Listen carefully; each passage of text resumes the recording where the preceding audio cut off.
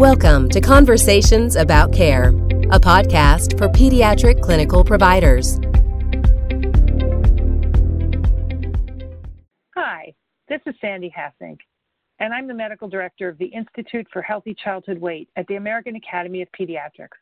And I recently sat down with my friend and colleague, Chris Bowling, who is a practicing pediatrician in Kentucky, to talk about how we address picky eating with families. I hope you enjoy our conversation. Well, hi, Sandy. Thanks a lot for sitting down with me today to talk about some of these challenging patients that you and I see. We just don't get the opportunity, as you've said, to really sit down and talk with colleagues like we used to. So I really appreciate time like this.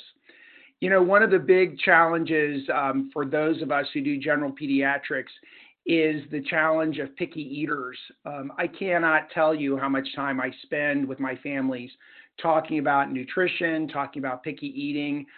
It just is something that is front and center for them all the time. You know, and I think parents just want their kids to be healthy and they want them to grow appropriately, but they just find eating to be so stressful, stressful about getting adequate nutrition. And, I think providing nutrition is one of those things that's just absolutely hardwired into us as caregivers. Well, Chris, I always say to my families that, the first things you do with your new little baby, you love them, you hug them, you feed them, you change them. And so feeding becomes, people get laser focused on feeding right from the get-go. And I think I haven't met any parents who don't want to see that growth chart and a healthy growing baby. So I think parents are just confused too sometimes when the child starts to get picky. They don't always know exactly what to do about it. They don't, and there's so much information out there and so many opinions that it really is kind of stressful for them. I thought I wanted to ask you about a couple of kids who came across in our office recently, and I wanted to bounce some ideas off of you if that would be okay. Yeah, that would be good. I'd love to hear about them. So the first one is a little guy named Griffin, and he is a 3-year-old. Sort of a classic three-nager, if you know what I mean. All attitude, cute as can be, very verbal, but pushing every button he can with his parents. He was one of those kids, great eater until about 18 months, and then just completely shut things down on them. Throws tantrums over food, goes on hunger strikes, walks away from meals, the whole 9 yards. Being as smart as a whip and as verbal as can be, he even recently started announcing to his family at dinner times with both hands flailing in the air, no green. I know it's really tough on them too, because he used to be such a good eater, but now things seem to really be going downhill. That, and compounding his parents' worry was that his percentiles have slipped a little bit. His weight percentile went from 80th to 40th percentile, and his height's gone down a little bit, not quite as much, from 75th to 60th percentile. So, Chris, I'm just sitting here imagining what that dinner time must look like for those parents and must feel like for those parents, especially if his weight's starting to go down and now they're concerned that maybe he isn't getting enough food. Do you know what his BMI's done? Yeah, so his BMI is actually still staying in the normal range. We did an interesting little study with Callie Brown, who's at University of North Carolina in Chapel Hill, in our office, looking at parents' perception of kids' weight. And he's one of our classic kids who is really a normal weight child, but the parents would look at him, a lot of parents would look at him and say, oh gosh, he's really slender, and really forgetting that that's a really normal looking growth pattern for a lot of kids and a lot of 3-year-olds. So his BMI is still normal and well within the normal range, even though his weight percentile and height percentile have slipped a little bit. Well, that's certainly reassuring for me, but I get the feeling it's not quite as reassuring for the parents and that they really have some behaviors here that are problematic for them. What's the thing you think they're most concerned about in this whole behavioral repertoire that Griffin's developed? I think they are really a regimented sort of family. They like things to be controlled, and they really get a little bit concerned at how chaotic meal times have become. The tantruming really throws them off. They also get really upset because instead of eating his food, Griffin tends to just play with his food. It gets Right. thrown all over the kitchen, and he really, sticks things in his ear and in his nose, and that seems to really bother them a lot. I've tried to tell them that some of that is normal experimentation and working with textures. I just chuckling a little here because I have a friend who solved her 3-year-old throwing the food off the high chair problem by getting a dog, and said she turned her back and all of a sudden all the food on the floor was gone. So I think all parents have a little frustration with this phase, and it sounds like, if the parents come home and they're kind of stressed and they're tired, to have a 3-year-old, patting mashed potatoes into his hair and pushing the peas off the edge of the high chair, it certainly is frustrating. One of the things that we've tried in the past is to set up the high chair while the parents are getting the meal ready and give him maybe some of the food that you might be going to serve or a little appetizer, and let him do some playing around before dinner, get some of it going out of his system, and then try to sit down again as a family around the table with Griffin in his high chair when he can then watch the parents eat and do some modeling of the eating. And certainly an oilcloth under the high chair instead of the dog also works to help with the messiness that parents find so frustrating. I think those are great ideas, and I really agree with you. Almost building in that time for kids to play with their food. It's something that is really difficult at times for them to get a grasp on, but I think it's really important. I think it helps for parents to realize that this is really a process. You don't solve toddler eating like an adult in one day. This is a whole process that you start with exploration. You start with tasting and touching and smelling. You start actually with watching how your parents eat and how they enjoy their food.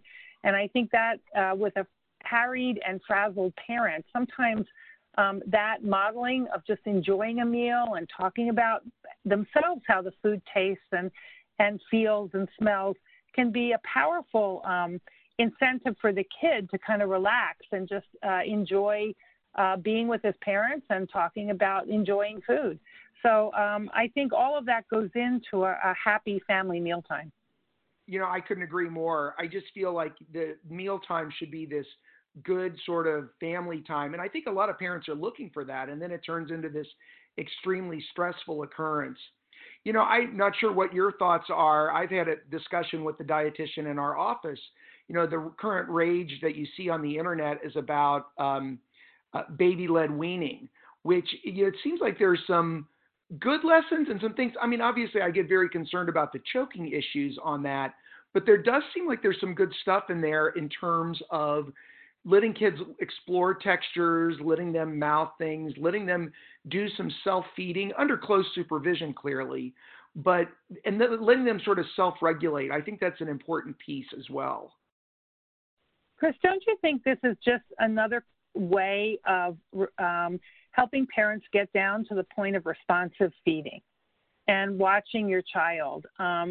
We know that we don't want to start the baby on complementary foods till 6 months, and we know we start with pureed foods. And just watching the baby and how they explore, even with their tongue when you're putting the spoon in their mouth, and then what foods they like and don't like, and how many times, maybe 15 times you'll try that food to get the baby to get over the novelty factor. And then with finger foods, I think parents need to realize that you can use a variety of foods for finger foods, and you're not stuck with little crackers or puffballs, and that they should really be helping facilitate the child's exploration of a whole variety of foods. And, their job is to provide healthy food in the right portions and in the right consistency for the child to eat it, but the child's job is really to explore it and to respond to their own hunger cues. And I think getting back into that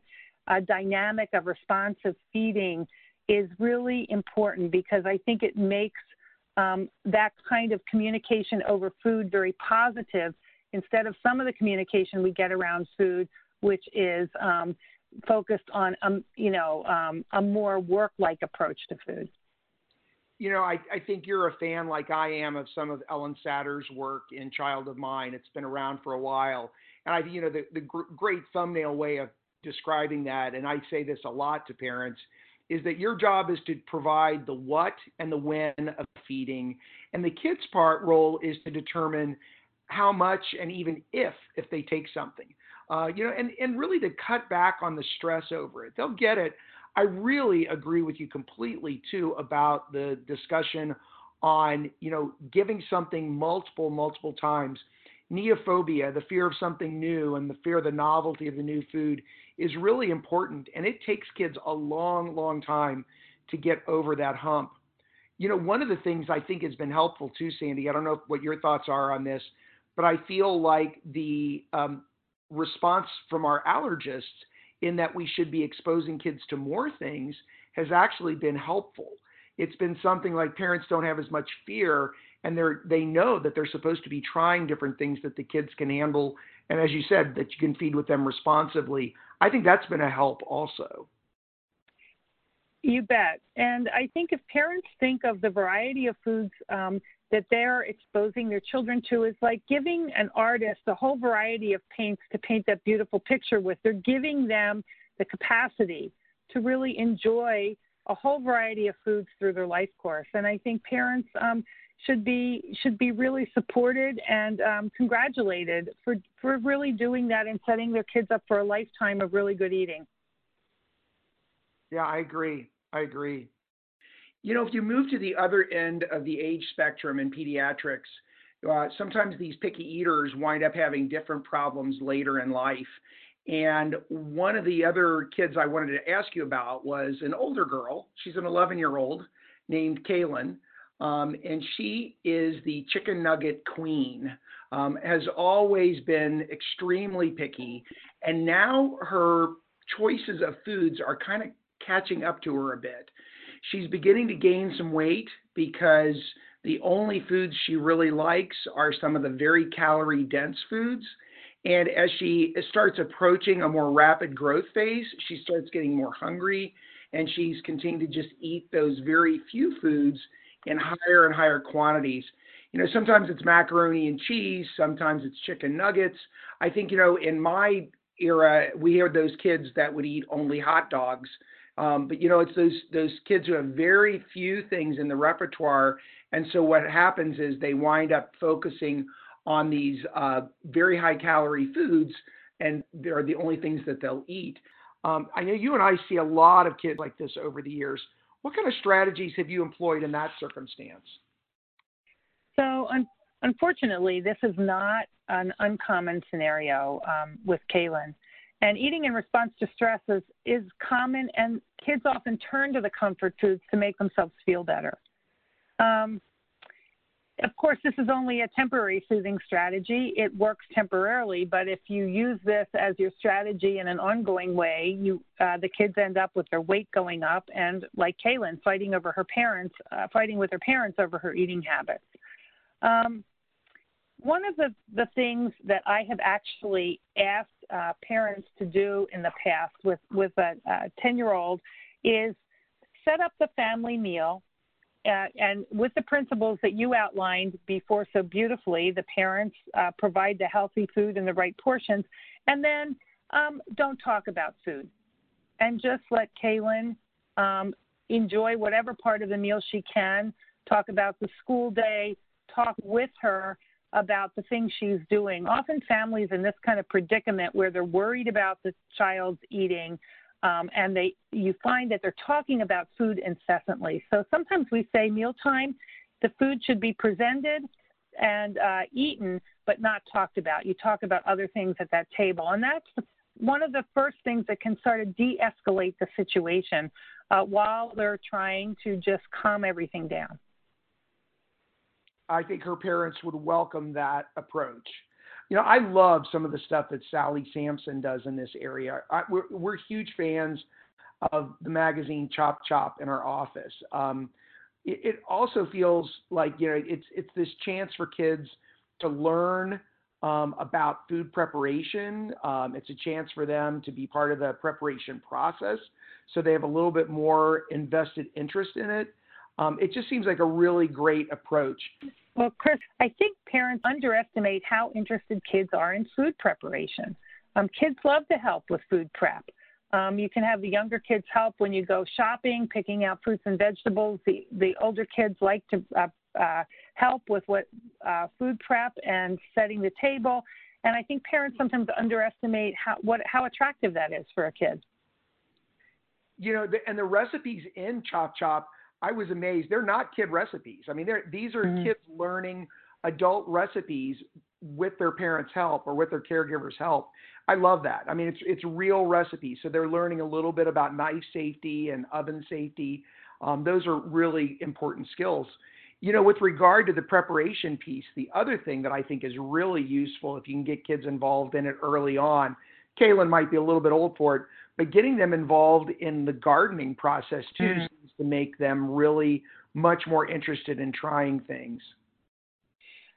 And I think families are looking for activity ideas to do rather than screens. I mean, when they realize that they need to reduce their screen time, it's always nice to talk over a couple of ideas of, well, what could you do on a Saturday if you're not watching the TV or the computer? And so family gardening is really a thing that many families enjoy and haven't thought of as an activity, a family activity they can do together. So I've seen kids pull up a carrot and eat it almost immediately before you can even wipe all the dirt off. They're so excited to pull up that carrot they grew and taste it. So I think gardening, food prep, looking at recipes, things you can do together to make mealtime more fun, all of these go into these family healthy habits that you want to get established. You know, you brought up an interesting point, too, about not talking about food. I think, you know, with Kaylin's family, one of the things that is maybe helpful for them is not having to worry about doing everything at once. Because of her very restrictive eating patterns, I've had some patients who we've had good success with just saying, okay, you love chicken nuggets. We know you love chicken nuggets. I've had some success with just moving them to grilled chicken breast.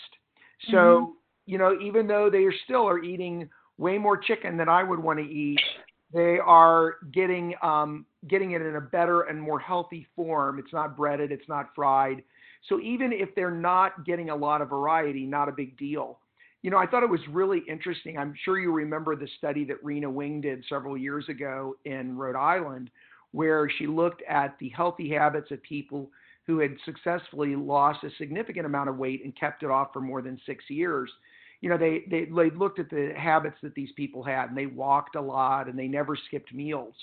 But one of the things that they did, which caught my attention, was that they were not very adventurous at certain meal times. They ate pretty much the same lunch every day. They had a healthy lunch and they ate it religiously, but there wasn't a lot of variety in there. I think sometimes we have this mindset that, oh, it's got to be, you know, this variety every single time. Well, some kids are not very accepting of that. And at least you can get their habits to be healthy foods. That's a win. Even if it's not, you know, like they're now eating 18 different things, if they're eating chicken in a more healthy way than they used to, I take that victory and move on. And, you know, Chris, I think this is a really important point because it's always helpful to know where to start. You're not going to take Kaylin and get her into vegetarian cooking the first time you try from a diet of chicken nuggets, but you're going to move her incrementally and you're going to watch how she responds. And when the parents serve other foods at dinner, and they're going to watch. Does she try the other foods? What's going on?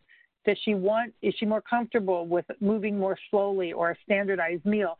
So, you know, I think it's important to realize that this is a very dynamic process when you try to shift somebody's from unhealthy to healthy lifestyle behaviors. And you have to watch as it goes and see how your kids respond to that as you kind of gently move them. Some kids will change, like you said, they'll change like a shot. And other kids take some time to make this shift.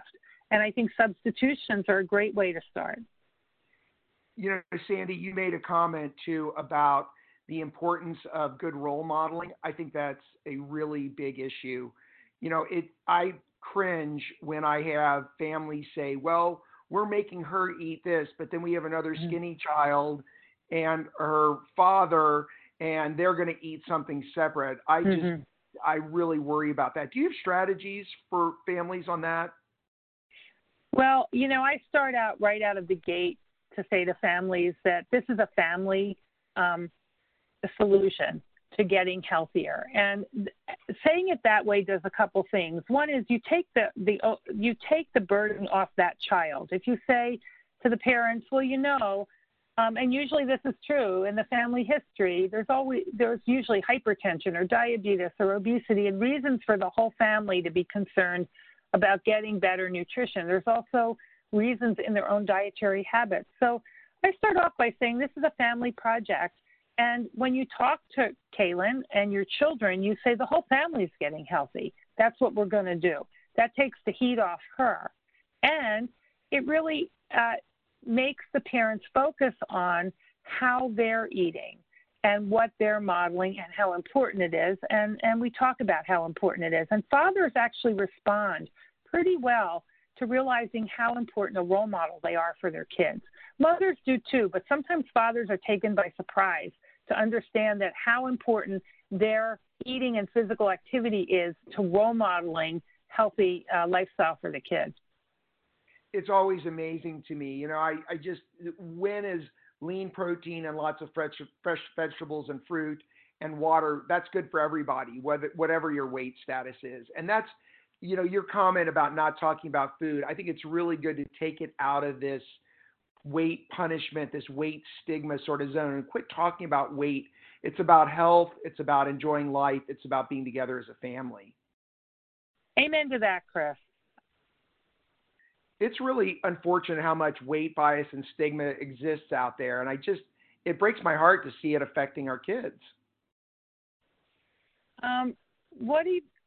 With weight bias and stigma, I think it's so in our culture that sometimes you even see it in families. And so sometimes you actually have to help the family find language that is positive and not labeling their own child. And I think we all have to be aware that it's out there, and most every kid who has a weight problem or obesity experiences weight bias at some point. So I think it's good to remember that and to always be asking about that when you see the kids and their families. Yep, I agree. There's also some really good resources out there. I've been really happy some of the things that have come out recently. Our friend and colleague Natalie Muth, along with Sally Sampson, did that book last year called The Picky Eater Project, which I think is a really nice addition to the literature. There's other good things out there. I think we mentioned the Ellen Satter book.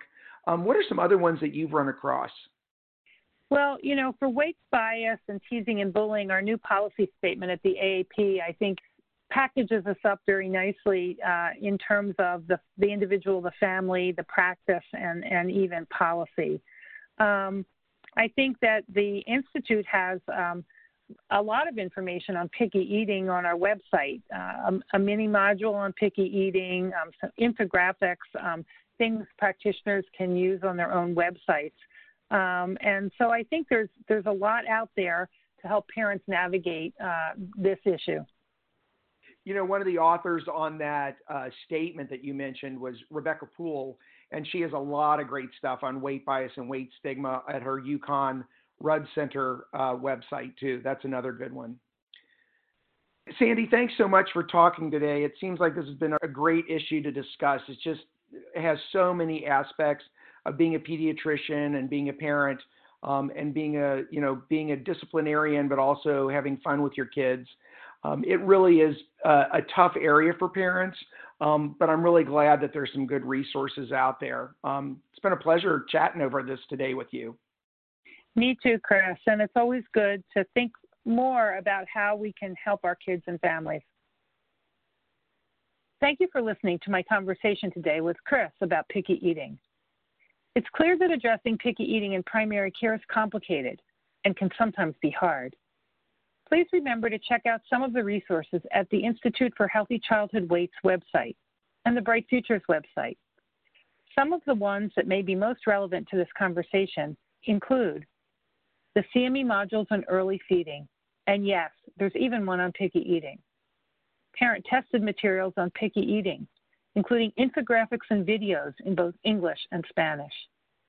And Chop Chop magazine, which is produced by the Chop Chop family, but every issue is reviewed and informed by Institute reviewers. These are just a few of my favorites, but be sure to check out both the Institute and Bright Futures website for more.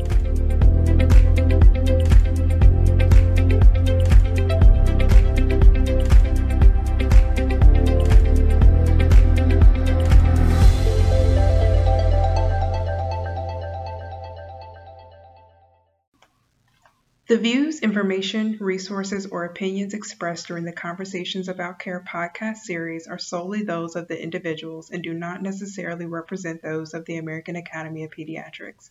The topics included in these podcasts do not indicate an exclusive course of treatment or serve as a standard of medical care.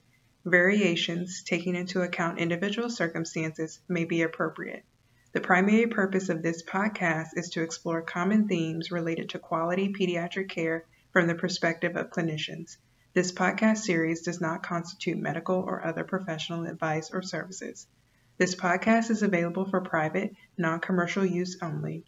Advertising, which is incorporated into, placed in association with, or targeted toward the content of this podcast without the expressed approval and knowledge of the American Academy of Pediatrics podcast developers is forbidden. You may not edit, modify, or redistribute this podcast.